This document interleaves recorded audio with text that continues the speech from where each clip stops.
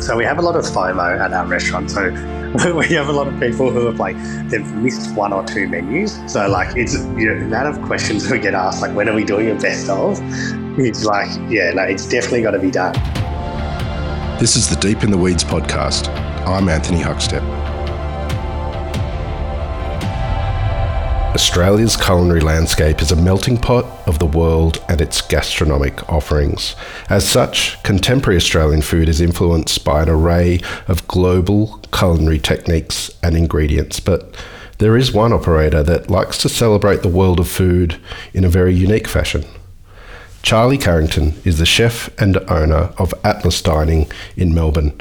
Charlie, how are you? Very well, thank you. Thanks very much for having me. It's great to get you on the show. You're doing something pretty different down there in Melbourne, but how are things tracking now after the crazy sort of couple of years we've had? Actually, very good, to be honest. Yeah, we've been, it's COVID and stuff was amazing for us, but at the same time, it's been, really good getting sort of back into it all and, having everything sort of back to normal.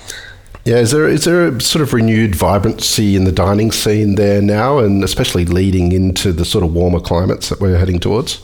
Yeah, absolutely. So I've noticed, people are more happy than ever sort of to be out, and which is no surprise. But yes. You have a unique approach to Atlas Dining and what you do there. Tell us a little bit about what you're doing. Yeah, absolutely. So our whole concept of Atlas is we change our cuisine every 3 months. So big part of my life is, travel and food. And, I did this amazing trip when I was a lot younger that really got me inspired to sort of, work around the world and learn and all those sorts of things. So, I came up with this concept to really keep that going. So, every 3 months, literally go somewhere overseas, have a bit of a fun experience, and then obviously come back and make a menu based on that. So when we do the menus, obviously very loosely based on the cuisine. So we're about to launch our Greece menu. So it's it's really my interpretation of what I think, those flavours and, the techniques and the dishes I love are, without trying to be too authentic. What's the challenges with this kind of approach where you're sort of changing everything you're doing every sort of couple of months and delving into a new cuisine? What's the sort of challenges that you face doing that? Look, it's very, there's a lot of challenges doing it. I think as, obviously by the time, you get this amazing menu and these amazing dishes sort of almost perfected, and then you flip it all on its head again. So I think that's a big challenge in itself. And from a business point of view, it doesn't, it's obviously a lot of work. There's a reason chefs love to have a signature dish or something that, people come back for time and time again. And I think that you do definitely get efficiencies from doing it that way. But at the same time, I'm pretty, it keeps it really interesting for us as well. And I think the reason that we've been so successful is our, customer base just love the fact that they can come and have a, similar standard experience, but, the food and the menu is something they haven't tried necessarily before. Have you found it difficult to let go of certain cuisines and move into the next? When you're sort of, at that cusp of changing, is it difficult? Absolutely. And there's I think we're always keen to change the menu. We do love that sort of part of it. There is a lot of development. I think that's the most exciting part of the sort of job. But at the same time, I do think there's definitely been dishes that I'm sad to see go. I know that there's been some real smash hits that people have just loved. And you're like, oh, I wish I could keep that on, because you just know, obviously when you create a menu there's, particularly because we do a 5-course menu, there's always one or two dishes that, seem to always be the crowd favourites, and there's a few that we've really loved making as well. And it's when you have to get rid of the, what sort of is your best work, it is a bit annoying.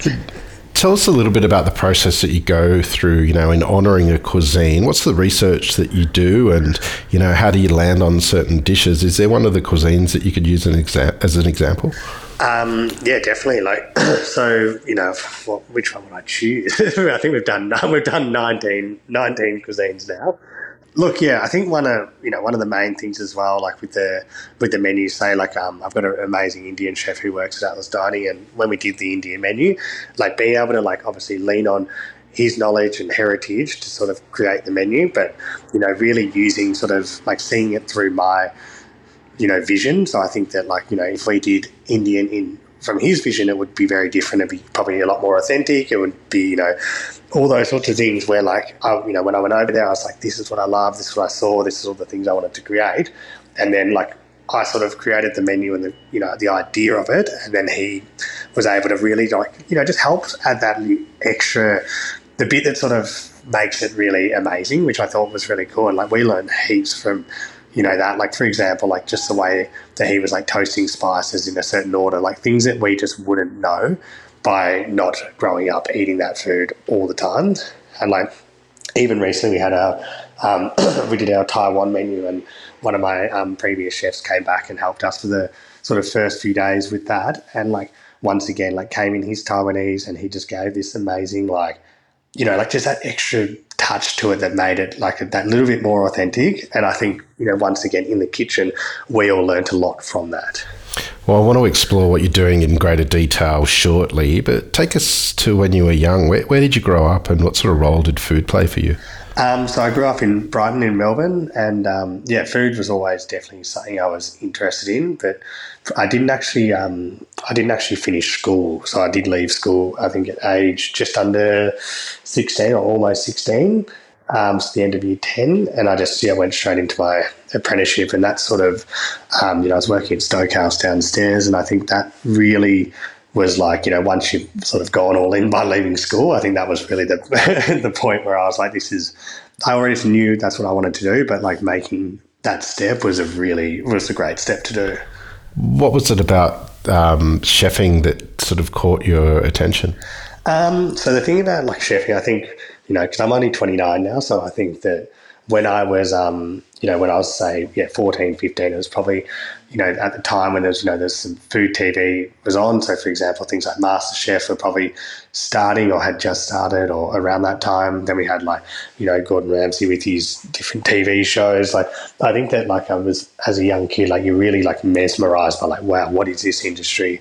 It's got some sort of military style, precision to it and hard work, but also, at the end of the day, you're producing, food, and it's, it's sort of fun, and, it's a different career as, using your hands without sort of, going into building or anything like that.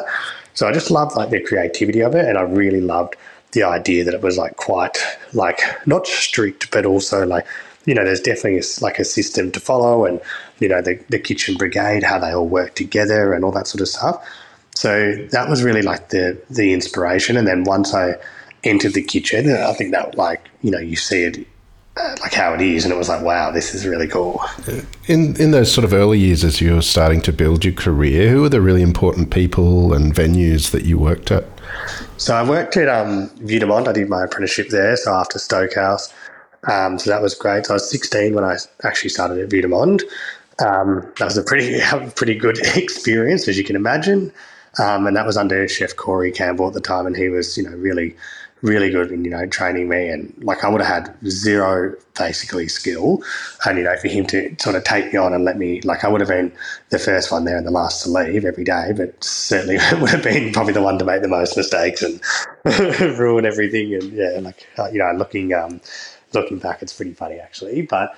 And also a chef called Matt Ave, who's the head chef at restaurant Gordon Ramsay. I went over there and did a stage before I started at Vue de Monde, and he was the chef that said, when you go back to Melbourne, make sure, go to the best place. And he'd worked there previously, so he's that's the place you need to go. And that was, very, inspirational. And then, besides that, some in my, other chefs in my career that I've worked for was Lennox at Firedor was a really big inspiration. So I worked there for about the first year they opened. And Firedor, look at how far they've come. At that time, it was a la carte. It was very, still the same beautiful standard, but it was definitely a little bit different to what it is now. And now, look at the level they've gotten to. Yeah, Lennox sort of really changed some thinking about cooking in Australia and cooking over fire and that approach. What did you take from your time there, and what was he actually like to work with? Well, I've actually kept a very, very close relationship with him ever since. He's been, earlier this year, we went to Abu Dhabi together to do a cooking event, and, he was been pretty amazing like that, considering, I wasn't there for that long. But one thing that I think really was good about working there is as a chef in fine dining, you do a lot of things like induction cooking or sous vide or all these types of things at, sort of high-end restaurants. And then to sort of be thrown in the deep end of like, particularly when it was a la carte, like I remember some of the crazy services that we used to have, and it would be like, just you might have, and he's very big on his seafood, so, you might have 8 to 10 different types of fish or seafood, and, you're like running the service, cooking them all perfectly over coals, using different woods. Like it was just a lot. It's very different to like put this in a water bath at 56 degrees and wait an hour. Like, so I really love that. And, so from that experience, like at my restaurant, we have a wood fire oven. We don't have any gas. We cook over charcoal as well. Like we don't probably go as hard as they do. So like we'll still use some inductions and certain things for like, boiling pots and, cooking sauces and things like that. But, that fire has been a huge impact in what we do. And then the probably one difference that we have to them is like we have an American barbecue and we use that a lot for our menus. Like for basically every menu, we'll always have something that's been through the smoker, where they don't do like offset smoking. Yeah, it's much more like sort of direct grill cooking. At the top of the show, you mentioned a sort of a global trip that you went on that sort of inspired the idea of Atlas Dining. Take us on that trip. Are there a couple of destinations and food experiences that you had that really flicked a switch for you? Yeah, absolutely. So like basically the trip started as like I want to just go traveling, and I was in Rio in Brazil. And I was probably about like 1 or 2 weeks into it, and I just felt a bit like, oh, actually, I'd love to do some stages and whatever. So I actually booked basically the next 6 months of my time as stages, which was quite like a weird thing to do. So particularly when you're there to have like a holiday.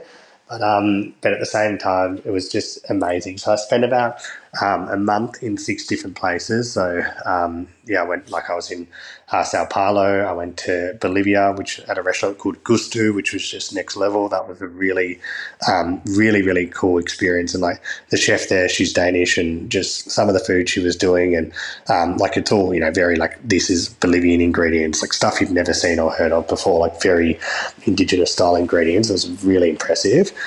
Then I went to Bennu in San Francisco, which was great. I went to Quintanil in Mexico City, which was probably the one I enjoyed the most. Like Mexico City is just the most, incredible city for someone who loves food.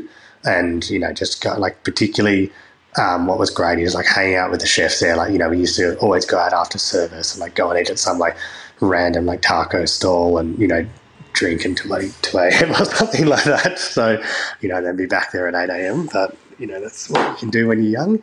And then, then after that as well, I went to the Jane in Antwerp, which was just like such an amazing place to work. So like Nick Brill, who's the chef there, he's like very like amazing chef, but like the kitchen energy there was just super intense and like massive hours. Like the Europeans, like, at the 2-3 Michelin star level, like those kitchens, how they operate is pretty serious. And I just love that, learning curve from that. I thought that was like, I just saw so many variations of like, I just saw so many variations of kitchens, how they work, and, different levels from, 1 Michelin star, 2 Michelin star, 3 Michelin star, even some more casual places as well. Like one of the places I went to was like a small like bakery where they specialize in tarts. So that was really cool. Like, yeah, it was just a great experience. And I just had like, I think the best thing about it, and the thing I like think about the most, was just all the chefs that I met like along the way, like as in like the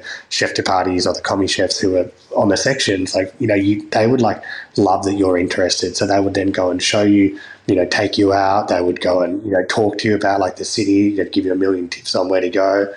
And like, fortunately I got to go to like some of their staff parties and all this stuff that was just like, experiences you'd never have if you weren't sort of just going and being part of the team. How different were you when you sort of arrived back in Australia after this epic journey?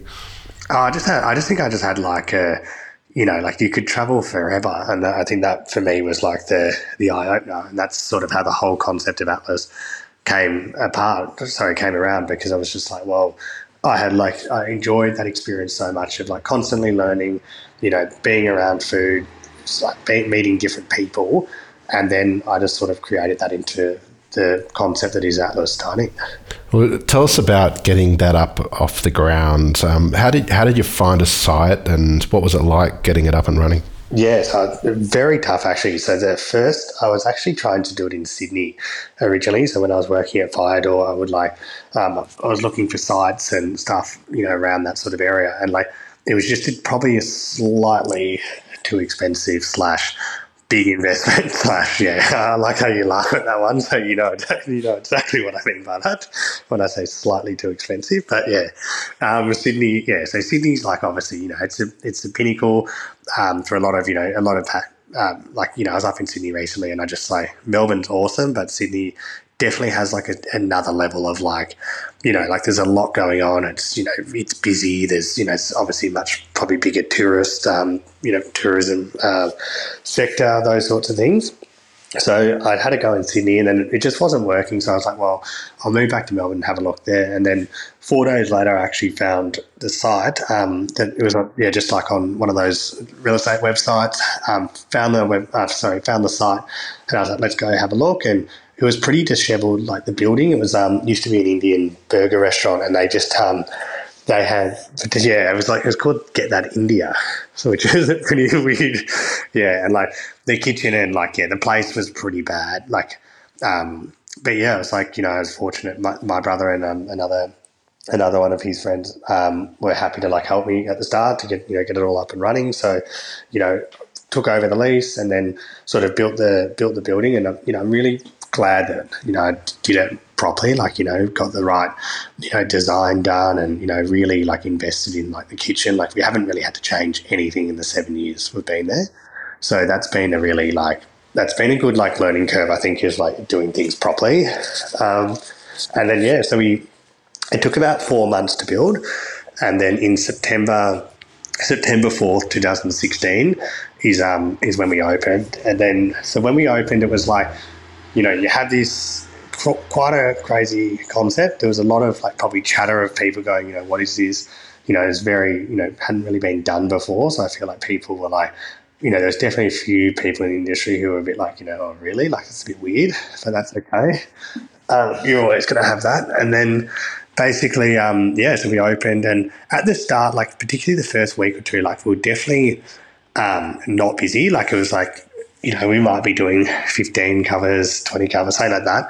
But, we were very fortunate that Jemima Cody, she came in and did a review on us, and we got a 15 out of 20, which, gave us that chef's hat, which was the absolute ultimate goal / dream.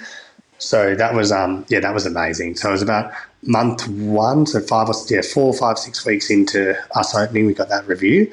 And that really just kicked it into gear. Like it was pretty crazy after that. And to be honest as well, like it was good probably being a little bit quieter at the start, like because, you're just trying to work out like how to do everything essentially. And like, this was it was a big step to go in and sort of do your own restaurant. Like I was 22 when we opened, and it was pretty wild. What was it like for you trying to get a handle on running a business, managing people, creating a menu? What were the challenges? I think that there's an unlimited amount of challenges, like there still is, but I think that like that sort of being a bit naive is actually probably the best thing. Like I actually think now that with what I have like sort of done now and all this sort of thing, like if I was starting now, I actually reckon it would almost be harder because I know a lot more. Where if I was starting out for the first time, I mean, like as you get older, you sort of learn a bit more, you see everything. Where like there, I was just like obviously a lot of passion, very naive, and like just almost a bit crazy enough to just have a crack. And I think that was like the best thing ever, because it means you just dive in head first. Where I think as you get older, you probably have a bit more responsibility, so you're probably not as wild, but all the challenges were obviously hiring people for the first time. That was a huge challenge, and getting that team right. Dealing with the guests as well. Making sure that we were basically making sure that we were making sure all our guests were really happy. Also just little things even costing your menus correctly, all these sorts of things. Because I was probably a bit just freestyled it, which worked. But I think that. You probably wouldn't be able to I wouldn't be able to get away with that now. Let's put it that way. You mentioned that you've done 19 different cuisines now, or different menus. What was the very first one? Vietnamese. Wow. Yeah. Do you remember the menu? Can you take us through it? Yeah, so I remember a few of the dishes. Like it's funny, we have guests who come in all the time. They're like, "Oh, we tried this menu, and that this dish we loved." And I'm just thinking, "Oh, I don't even remember that." Like, we've done so many dishes now, but so of the Vietnamese menu, the best dishes were we did this it was like a Wagyu beef pho tartare. So it was like basically like we slightly grilled the beef, chopped it, made this amazing sort of like chili and garlic dressing, bit of fish sauce, lime juice, and then we did like a really beautiful spice mix and this like egg jam with it, and it was just really like had those faux flavors without being a pho. Like so that was really love that. And then we just did this wood roasted cabbage that we sort of stuffed with some oysters and a bit of egg and made almost like a custard inside the cabbage. And that was with this like fish sauce butter. That was really nice. And then like really simple dishes as well. Like we just did we did this sort of, it was like a King George whiting, so the beautiful fish. There was just grilled like a fillet of it, and we just served it with like pickled daikon and pickled carrot, which is Vietnamese mint oil. And it was like very basic. Like, I mean, and that's, the dish looked really sharp and looked really sort of, I don't know, in the style of the sort of the way we do our food. But I think that was like for such a basic dish, it was a real smash hit. We used to have people just love that because I think it was just so clean and simple. Has there been a cuisine that you've dived into sort of over the couple of years that you've had the restaurant that sort of has really resonated and stood out for you? Yeah, definitely the American menu we did. Like I mentioned before, when you say wow, that's like most people will say that because everyone assumes American food. Like it's not the first place you think of when you think of great food. But we did me and my partner, we went down to that sort of the southern states, like traveled through there by car. We went to like Louisiana, we went to Tennessee, Texas, all these places. And like it was just so amazing to like see all the different smokehouses, all the like just incredible restaurants, in New Orleans, fried chicken with like collard greens and grits, and when you see it done like super well, it was like wow. And what I really loved about that menu is like that's the first menu where we've like gone and bought a piece of equipment, which was the obviously American barbecue, and like learning to use that. Like we had the guys, this guy Steve from Burn City Smokers in Melbourne. He like was so generous with his time and sort of helped us learn how to do it. Because there is a bit of an art to smoking, and like there's a reason there's like pit masters and stuff exist, because it's not easy. And like that was just fantastic to learn something that's like so brand new. Like I never ever thought I would be doing American barbecue. With this sort of worldly immersion that you've been undertaking, on reflection, how different a cook are you sort of in 2016 to what we see now? Oh, it's completely different. So I think one thing that happens to a lot of chefs over time is that like they like more and more simple food. I think that's just like a natural progression. Like when you're like young and green and learning, you love the idea of just how crazy can you make something, like as in like foams and gels and 20 components on a plate, and as much like more is more then. But I think as you get sort of older and you eat out a lot more, I eat out all the time, but if I look at the places I eat now compared to where I used to, I would just I'm probably a lot more of a simpler eater. I love the classics done super well. And particularly when I'm overseas, I used to go to super high-end restaurants where I still definitely love to try that, and I really appreciate the skill and effort that goes into creating that type of cuisines. I just feel for me, I really appreciate simplicity more. So, and I think that reflects in our menu. Even with this Greek menu, at Atlas, I was I would obviously never serve chips. And when I say obviously, but then for the Greek menu, I was well, what is the perfect side for the lamb dish that we want to do? I'm well, let's just do some amazing, hand cut chips that we're doing, and I just know that people will absolutely go nuts for them, but they're something I would never have served even 5 years ago. Probably from a bit of an ego point of view. You mentioned sort of this process that you have and the sort of approach you have with the different menus. It means that you're exploring different cuisines, but you don't sort of necessarily get signature dishes or dishes that you hold on to. Have you ever sort of explored a world menu where you sort of have the best of over the last sort of 19 menus? It's such a good question because everyone's like, so we have a lot of FOMO at our restaurant. So we have a lot of people who have they've missed one or two menus and they're always like, oh, I'm so annoyed I missed this menu or whatever it is. So it's the amount of questions we get asked, like, when are we doing a best of? It's it's definitely got to be done. And there'd be some dishes that easily make the cut. We did this recently. We did it was a duck ajiaco. So that's it's a Colombian soup, and basically part of the Colombian menu. So we did this beautiful duck rillette.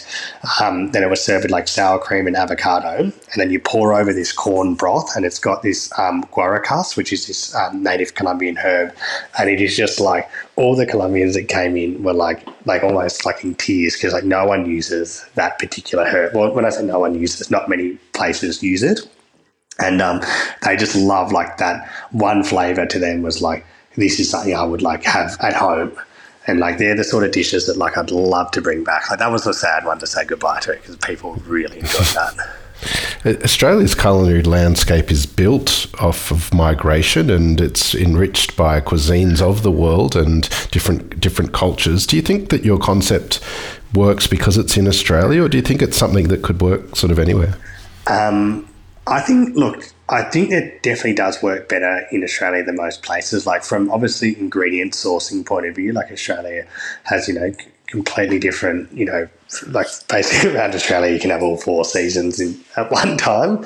I think as well, people here are receptive to trying things, and I think, because Australia doesn't necessarily have an Australian cuisine, I feel that something a little bit experimental like what we're doing, and as long as it's done in good taste, I think works really well. We never want to try and take anything away from the cuisines that we're cooking or try and say that, anything we're doing is necessarily authentic. We're just having some fun with what we want to do. But I think here it would work really well, and there's maybe a couple of places overseas I could see, say America or something like this could work. Say in the States they love a strong concept. I think that's what really makes the businesses over there stand apart. But I think here is great, and I think that hopefully what we're doing lets people get a bit more creative with what they want to make. How far ahead do you plan? You mentioned the Greek menu, but are you planning sort of the next sort of 4 menus after that, or how do you look at things? So that would definitely make sense, and that's what we should be doing. But I think we definitely 1 or 2 ahead. I think we're going to do Greece, and we want to do Moroccan over summer. It's as we change it seasonally, it's just really choosing places that are going to work, and I think that and you just got to one of the things at the moment a lot of restaurants have slowed down a bit due to what's going on just globally, I think economically. So the last menu we chose was Spain, which finishes later this week, and basically that was a really good choice during winter because Spanish cuisine is really not a hard sell. Where I think when, say over summer, where you're just going to be absolutely run off your feet, you could definitely choose something a little bit more left of centre. Yeah, so there is definitely something to be said about choosing wisely. In Australia, everyone loves European cuisine, so I think they're really strong choices. Where say Asian cuisines, I feel there's so well represented here. I reckon the Asian food in Australia is as good, if not better, than a lot of the Asian food I've eaten in Asia, which is a huge call to make. But I just think Australia does Asian food so well. So that's probably not one I would choose over winter, just because there's just serious competition. With such a unique approach to the offering that you have there, how do you describe your cooking? Oh, that's a good one.